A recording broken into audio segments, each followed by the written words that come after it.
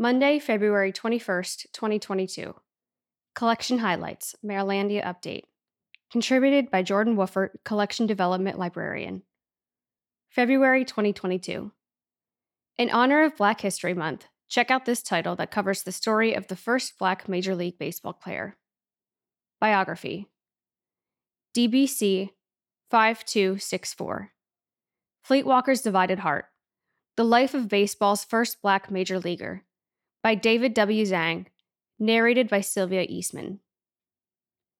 A biography of an all but forgotten figure in the history of American sports, and a dramatic portrait that reflects the nation's turn-of-the-century racial milieu.